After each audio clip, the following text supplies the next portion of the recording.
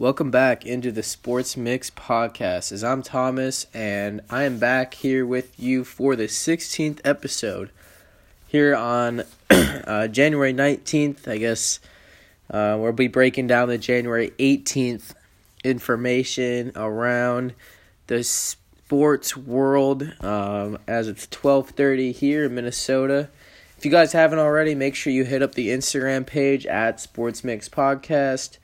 Along with my other Cubs page at the Cubs Wave. I'd appreciate a follow on both pages. As you know, we're trying to grow the community of sports, tying everything together.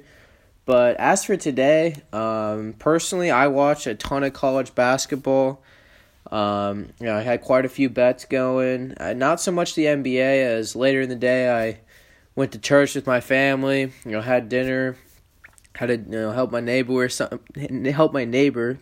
something technology related, and so I didn't see a whole lot of the NBA. Obviously, we'll be breaking it down. I'll be breaking it down as good as I can. But we're gonna start with college basketball, and the first game today, which I had Baylor at minus 6.5 against Oklahoma State, and they damn near made me. Just a nervous wreck in this one, as Baylor, the second team in the country, went on the road to play Oklahoma State, a team that entered the day 0-4 in the Big 12. Baylor undefeated, 4-0 in the Big 12, only having lost one game all season, with that being their second game of the year against Washington. So, Baylor, pretty legit team, obviously second in the country, but they were down 9 at the end of the first half. And something I noticed, this Isaac Lekik, I don't even know how to say it. I'm going to butcher it. Lekikli for Oklahoma State. This dude is strong. And he really kept the Cowboys in this one. However, Baylor really pulled away in the second half, as their sharpshooter, Devontae Bandu, shot 4-6 from deep, and Baylor and Scott Drew especially, got his team coming out strong in the second half. But even still, it was a good 6 to 8 point lead for the Cowboys until about, I'd say, 8 to 10 minutes left in the game, when they went on like a 15-2 run or something like that. And they ended up actually covering thanks to a steal late in the game. Got me some extra free throws from my number. But Baylor shocked in this one against Oklahoma State a little bit. However, they overcame it. And, they stayed calm and collected. But next up, they're going to play Oklahoma, who's 3-2 in the conference. That'll be back on their home court.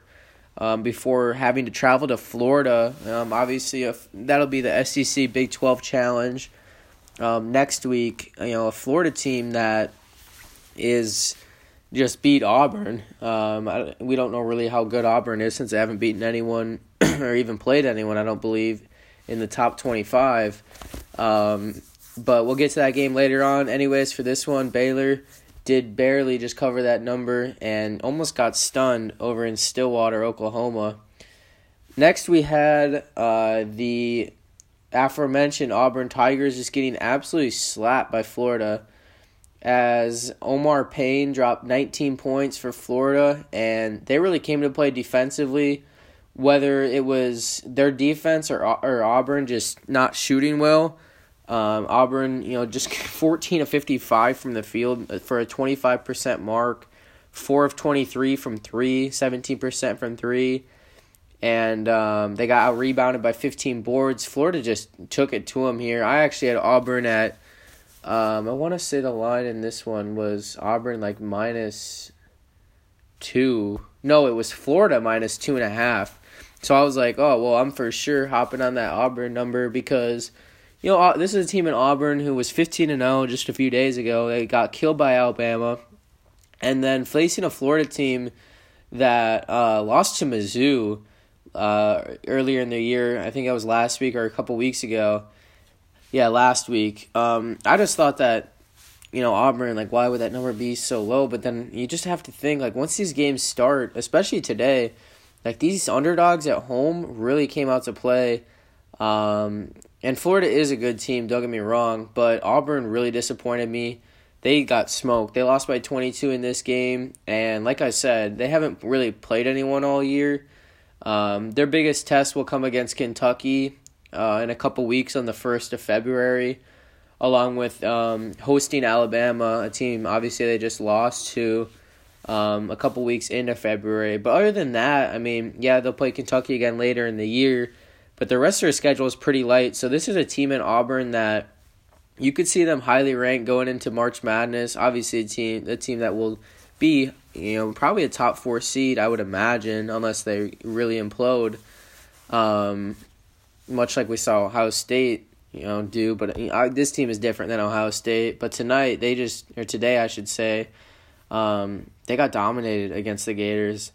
Next up, we have Butler, another upset in this game as DePaul, a team that hadn't won a game in the conference. They did start the year red hot. I want to say they were, 4,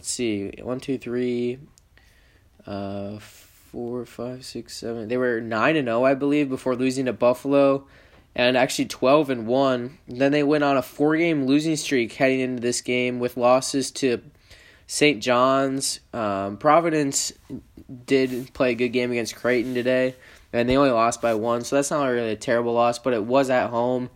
But in this one, against a Butler team that, comes in having lost, to Seton Hall last game, I thought that, once again, that there was a lot of value on that Butler number. They were just 4-point favorites in this game. As the number 5 seed, I should have known that something was up. But for a team that hadn't won any games in the conference, it just really didn't make any sense to me. But I think, if you're betting on these games, that just goes to show that Vegas really does know something, considering Baylor as the 2 seed against an Oklahoma State team, being only a 6-point favorite, and then Butler being only a 4-point favorite. I should have really known that. But big man Paul Reed had a great game. He had 23 points, and this one DePaul was up by 10 at half. I was thinking, eventually Butler would come back, but it just seemed like nothing. They couldn't get really anything going besides Kamar Baldwin, their guard, as he had dropped 16 points. And, Butler falls to 3-2 in the conference, back-to-back losses. A huge W for DePaul. I think they're a team that could still get in the tournament if they can string a couple wins together. They'll play Creighton next at home on the same court. And they lost to Villanova the prior game in overtime, I believe, by 4 points. So, if they can beat Creighton, maybe steal another game against, they have 2 against Creighton, 1 against Nova, and then another against Butler on the road. If they can win just 1 or 2 of those, even just 1, and then take care of business against some other teams that they're close to in the Big East, at least talent-wise, that's a team that could still get into March Madness after starting their conference play 0-4. Speaking of Providence and Creighton, Creighton held on in this one as they trailed late in the game, but Tyshawn Alexander dropped 24 points to negate David Duke's 36-point outing for Providence, as Creighton, who's back into the top 25, had Marcus Zagorowski hit the tie-breaking three-pointer with about 3 seconds left, and Creighton had a comeback victory late in the game after Providence definitely gave them a scare. Providence, this is a team that's now 4-2 in the conference, but they played Butler hard. They beat Marquette on the road, which is a good win, and that DePaul win's looking better and better, especially because it was on the road when looking at their resume. But talk about a tough schedule now for the Friars. Their next 4 games include at Seton Hall, versus Villanova, at Butler, and then versus Creighton again. That'll be on their home floor. So I think this is the part of the schedule that really makes or breaks Providence's season. Obviously, they have 2 more big games against Seton Hall and Villanova later in the year. But these 5 games, I guess I should say, including the Creighton one today, if they can win a couple of those, then this is another team that should find themselves in the NCAA tournament come March. Speaking of the NCAA tournament and a team that typically chokes in it, the Duke Blue Devils lost to Louisville. Number 3 Duke hosted number 11 Louisville, and Louisville continues to prove that they're a for real title contender after beating Duke by 6 points at Cameron Indoor.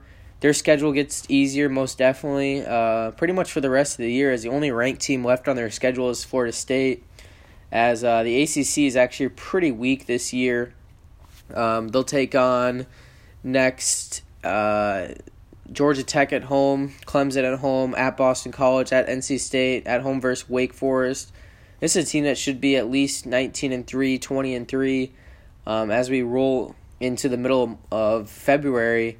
And I like their chances come March. Louisville is just a team that's sound, and they led at halftime in this one by, I want to say, quite a decent margin. They were up 21-9 to start the game, and they were up 10 at half and kept that lead as Cassius Stanley's 24-point and 11-rebound outing was quieted, and Louisville hung on down the stretch. Got to give them a lot of credit. Probably one of the tougher places to play, most definitely, at Cameron Indoor on the road in that game. Next up, we had Kansas taking care of business against Texas. Honestly, I didn't see much of any of this game, as Jericho Sims did have 20 points for Texas, but I guess it was a little bit of an upset alert as Texas led by 5 at half.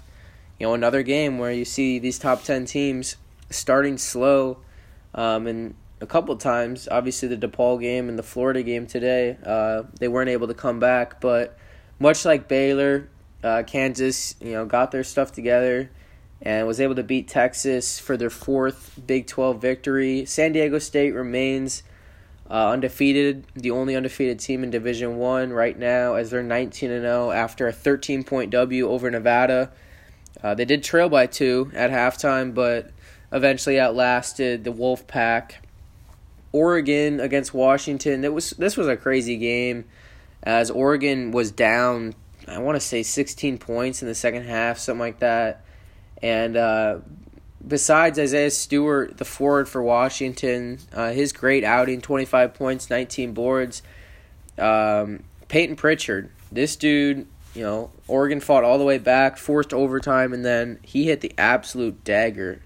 I don't know if I can get how long or how deep this 3 was, but if you go back and watch overtime, and especially obviously the last couple seconds, Pritchard hit a 3. Doesn't show me how deep it was. With 5 seconds left, it was probably at least 5 feet behind the 3-point line, at least a 30-footer contested. He had 22 points as his game-winning 3 lifted Oregon in overtime. This was really a W Oregon needed. After they lost to Washington State on the road by 11, that's a terrible loss for Oregon. And also they lost that game to Colorado a couple weeks back, along with barely escaping Utah with a victory. They've had a lot of close games, and it was big for Oregon to come out on top against Washington, and a tough game for Washington. Obviously, they're probably not March Madness worthy, with losses to teams like UCLA, Stanford, and Cal, but and 2-4 in their conference in the Pac-12. But a win like that could definitely propel a team's season, and it's too bad they couldn't convert after being up 12 at half. Next up, we had the Florida State Seminoles escaping Miami with a W. Miami, stuck in there till the end. Another game went into overtime as Devin Vassell for Florida State, the guard, at 23 and 11 rebounds. Florida State improves to 6-1 in the ACC, while Miami has had some tough losses. Recently, they got blew out, obviously, by Duke and Louisville. And then NC State last game beat them by 17 as Larry Naga's team is just not playing well this year. Kentucky took care of business against Arkansas as Coach Calipari got tossed in that game. Kansas State with the big upset W and in convincing fashion. They, unlike Oklahoma State, were able to get their first win in the Big 12 over the ranked opponent in number 12 West Virginia by 16 points. Villanova beat UConn as UConn falls to 0-3 on the road this year. Houston with the upset in Wichita State over the Shockers by 9 points. This Houston team is strong.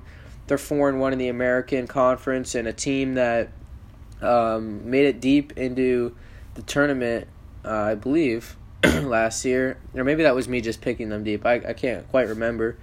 But they beat SMU last time out. They've beaten Washington this year when they were ranked at the time. Lost to Oregon by 12 earlier in the season in their fourth game.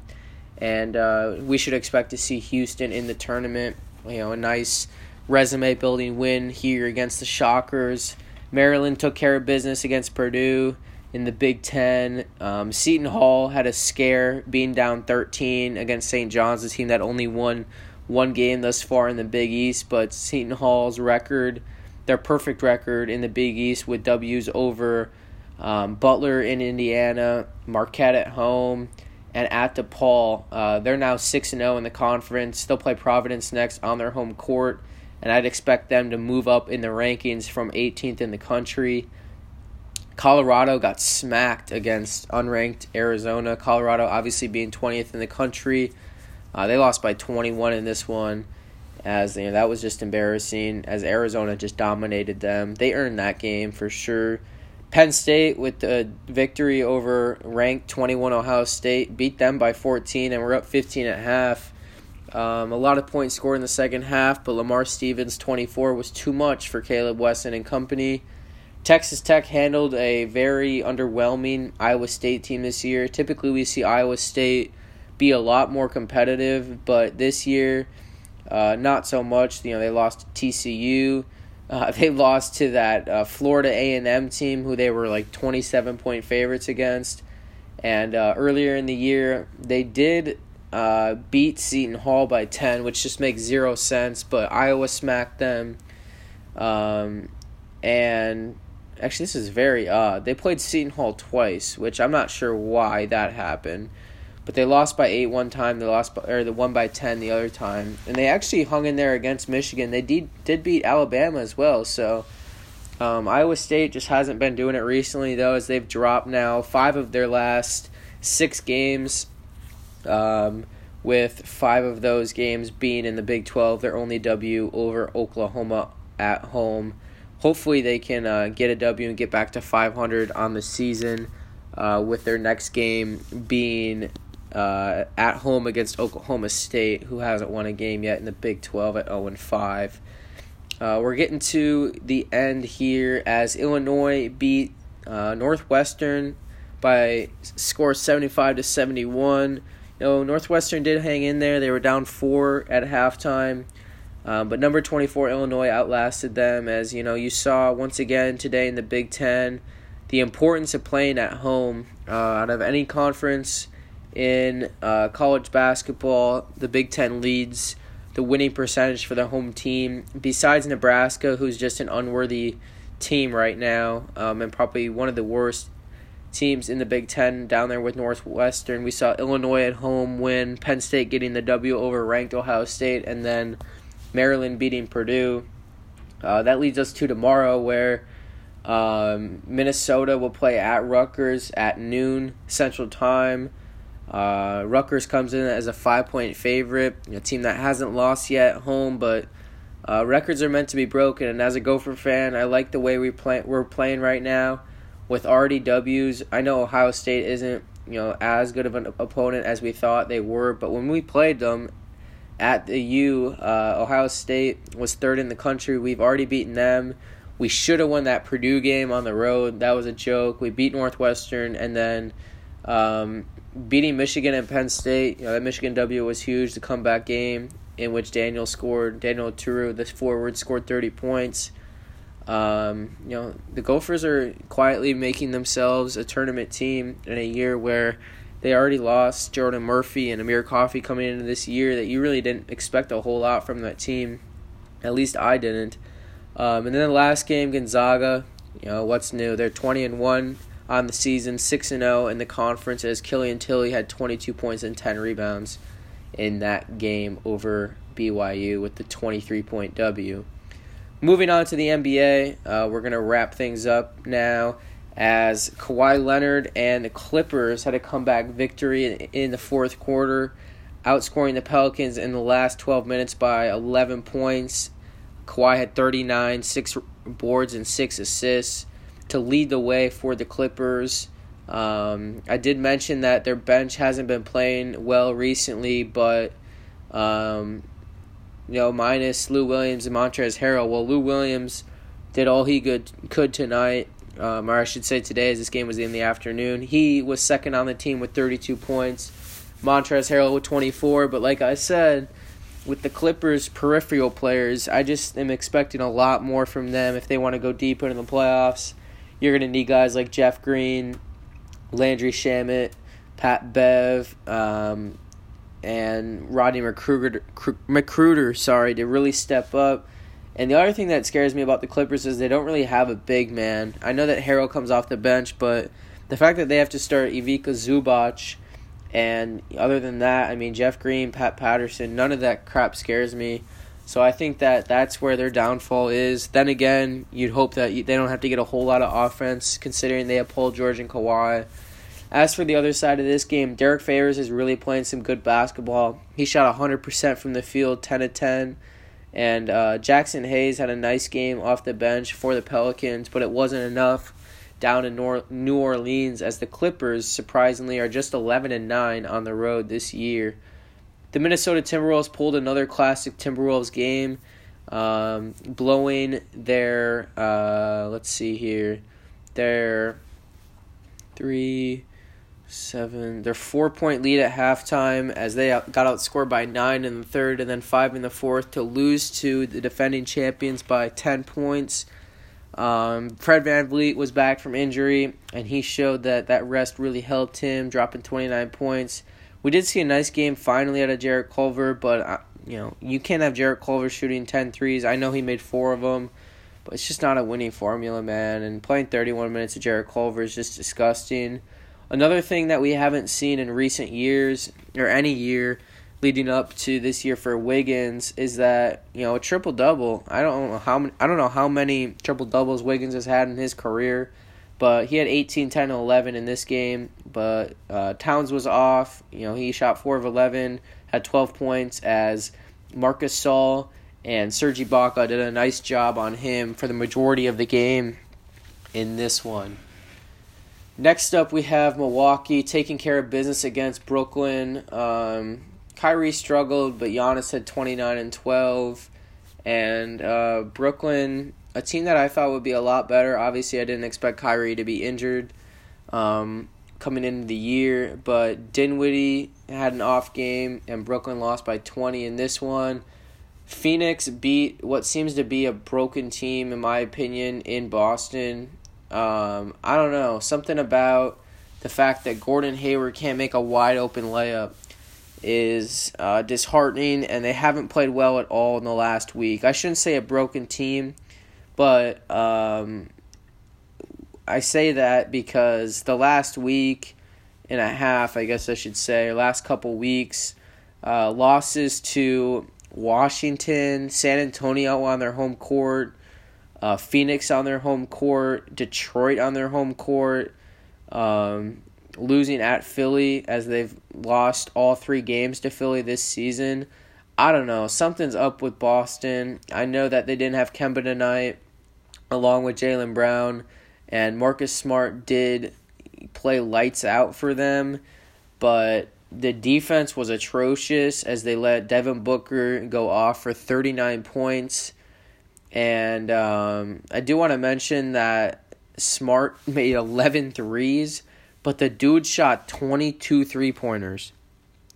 22 3-pointers. It was a Celtics record, 11 3-pointers, but it's got to be a Celtics record for most attempted threes, as well as, I don't know. I think they really do need a big man. Tice has given them plenty of quality minutes, along with Enes Kanter. but I just don't think they play Canner enough, and I think Gordon Hayward's fairly expendable at this point, considering, if they can get Jaylen Brown healthy, they want to incorporate Grant Williams more into the rotation, and they still have Jason Tatum. Obviously, he was back for this game, but he's been injury riddled the last couple of games. Anyways, they let Mikal Bridges go off for 26 points on 10 of 13 shooting, which just can't happen. And DeAndre Ayton had a nice game, even though it was a little inefficient, as he had 26 points and 15 boards. And Phoenix, after leading by 9 at half, almost blew it at the end. But like I said, Gordon Hayward blew it even more. Detroit absolutely throttled Atlanta. Derrick Rose and Svi Mykhailiuk led the way for Detroit. D Rose, this dude just won't stop playing b-ball. 27 points, 9 assists. Svi on the bench had 25 points on 9 of 11 shooting, which you're not going to see every day. And Atlanta, later on, they just ended up sitting their starters as Trae Young didn't have it tonight from beyond the range and beyond the arc.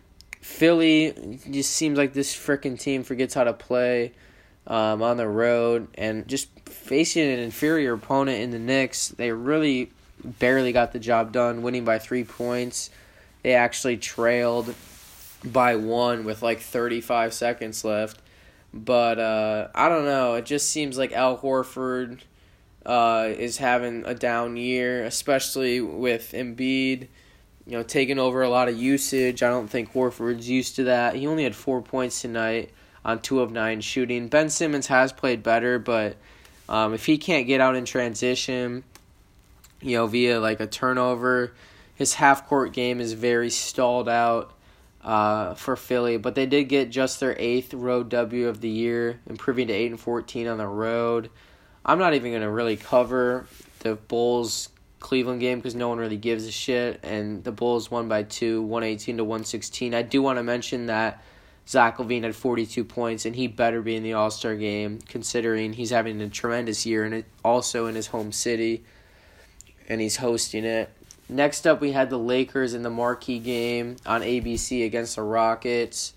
LeBron dropped 31, 5 boards, 12 assists. They took care of business as Danny Green, the sharpshooter, was 4 of 9 beyond the arc, and Kyle Kuzma added 23 points, but more importantly, Kentavious Caldwell-Pope, a guy that is going to continue to give you quality minutes off the bench, played 34 in this one and had dropped 20 points. While, we see this two-man game from Houston in Harden's 34 points and Westbrook's 35, but it's just not suitable for the playoffs and even the regular season at times against good opponents.